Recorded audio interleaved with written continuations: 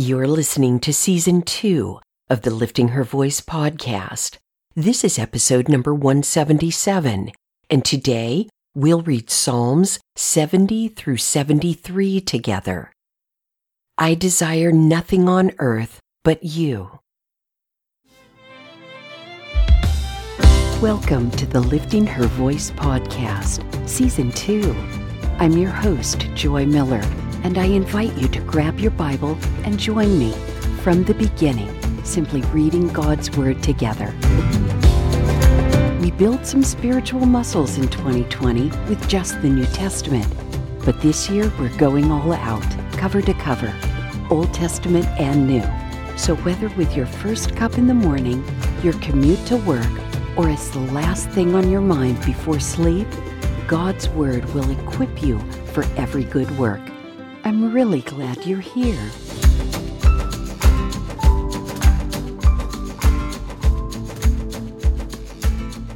Psalm 70, for the choir director, of David, to bring remembrance. God, hurry to rescue me. Lord, hurry to help me. Let those who seek to kill me be disgraced and confounded. Let those who wish me harm be turned back and humiliated. Let those who say, aha, aha, retreat because of their shame. Let all who seek you rejoice and be glad in you. Let those who love your salvation continually say, God is great. I am oppressed and needy. Hurry to me, God. You are my help and my deliverer. Lord, do not delay. Psalm 71. Lord, I seek refuge in you. Let me never be disgraced. In your justice, rescue and deliver me. Listen closely to me and save me. Be a rock of refuge for me, where I can always go. Give the command to save me, for you are my rock and fortress. Deliver me, my God, from the power of the wicked, from the grasp of the unjust and oppressive. For you are my hope, Lord God, my confidence from my youth. I have leaned on you from birth. You took me from my mother's womb. My praise is always about you. I am like a miraculous sign to many, and you are my strong refuge. My mouth is full of praise and honor to you all day long. Don't discard me in my old age. As my strength fails, do not abandon me, for my enemies talk about me, and those who spy on me plot together, saying, God has abandoned him.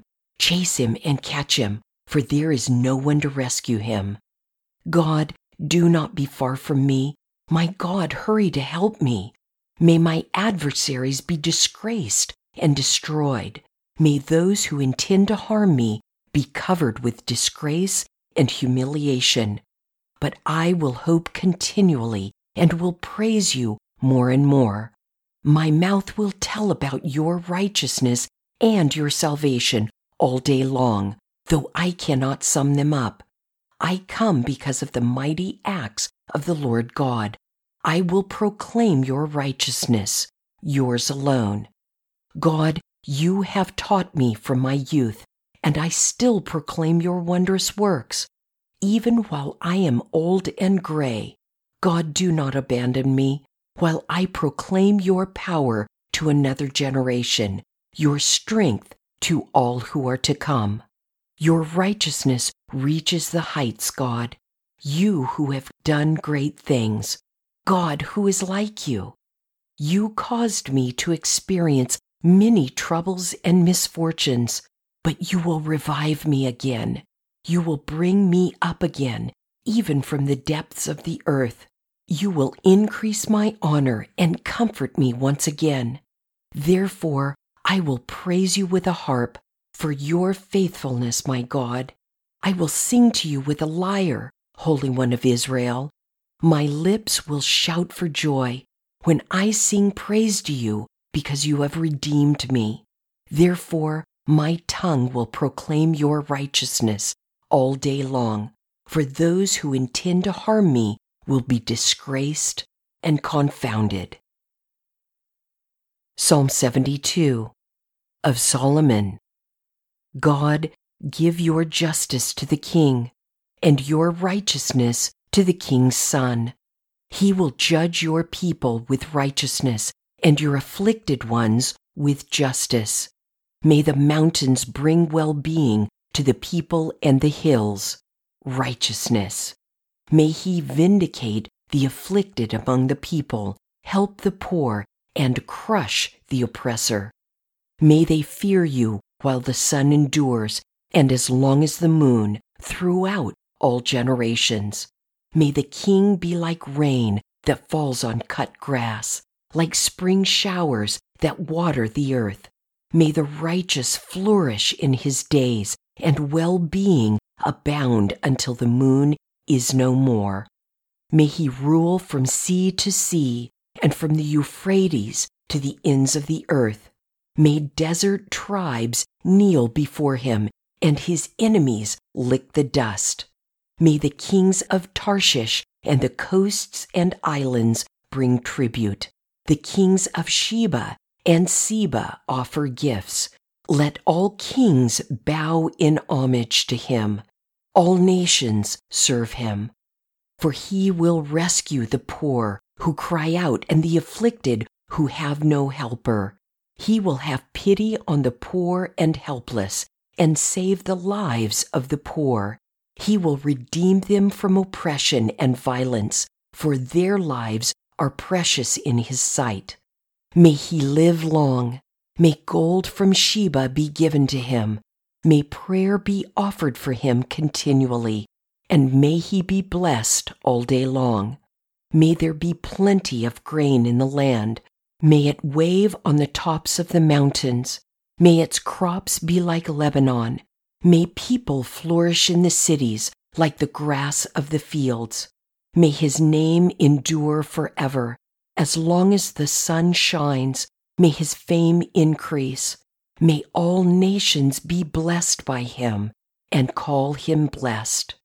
Blessed be the Lord God, the God of Israel, who alone does wonders.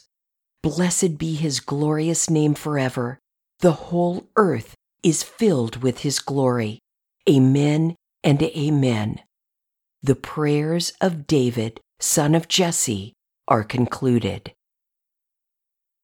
Book 3. Psalm 73, a psalm of Asaph. God is indeed good to Israel, to the pure in heart. But as for me, my feet almost slipped. My steps nearly went astray, for I envied the arrogant. I saw the prosperity of the wicked. They have an easy time until they die, and their bodies are well fed. They are not in trouble like others. They are not afflicted like most people. Therefore, pride is their necklace, and violence covers them like a garment. Their eyes bulge out from fatness. The imaginations of their hearts run wild. They mock and they speak maliciously. They arrogantly threaten oppression. They set their mouths against heaven, and their tongues strut across the earth. Therefore his people turn to them and drink in their overflowing words. The wicked say, "How can God know? Does the Most High know everything?" Look at them, the wicked. They are always at ease, and they increase their wealth. Did I purify my heart and wash my hands in innocence for nothing? For I am afflicted all day long and punished every morning. If I had decided to say these things aloud, I would have betrayed your people. When I tried to understand all this, it seemed hopeless until I entered God's sanctuary. Then I understood their destiny. Indeed, you put them in slippery places. You make them fall into ruin. How suddenly they become a desolation. They come to an end, swept away by terrors, like one waking from a dream, Lord, when arising, you will despise their image. When I became embittered and my innermost being was wounded, I was stupid and didn't understand. I was an unthinking animal toward you. Yet I am always with you. You hold my right hand. You guide me with your counsel, and afterward you will take me up in glory. Who do I have in heaven but you? And I desire nothing on earth but you. My flesh and my heart may fail, but God is the strength of my heart, my portion forever. Those far from you will certainly perish. You destroy all who are unfaithful to you. But as for me, God's presence is my good. I have made the Lord God my refuge, so I can tell about all you do. We have now begun Book 3 of the Psalms. David's writings are completed, and if that article at Homeschool 101 is to be believed, this section will be writings that point out how God is around us. Let's keep an eye out for that. Book 3 is kicked off by Asaph, again one of those appointed by David to serve as musician in the temple. And I was taken by the song he wrote in Psalm 73.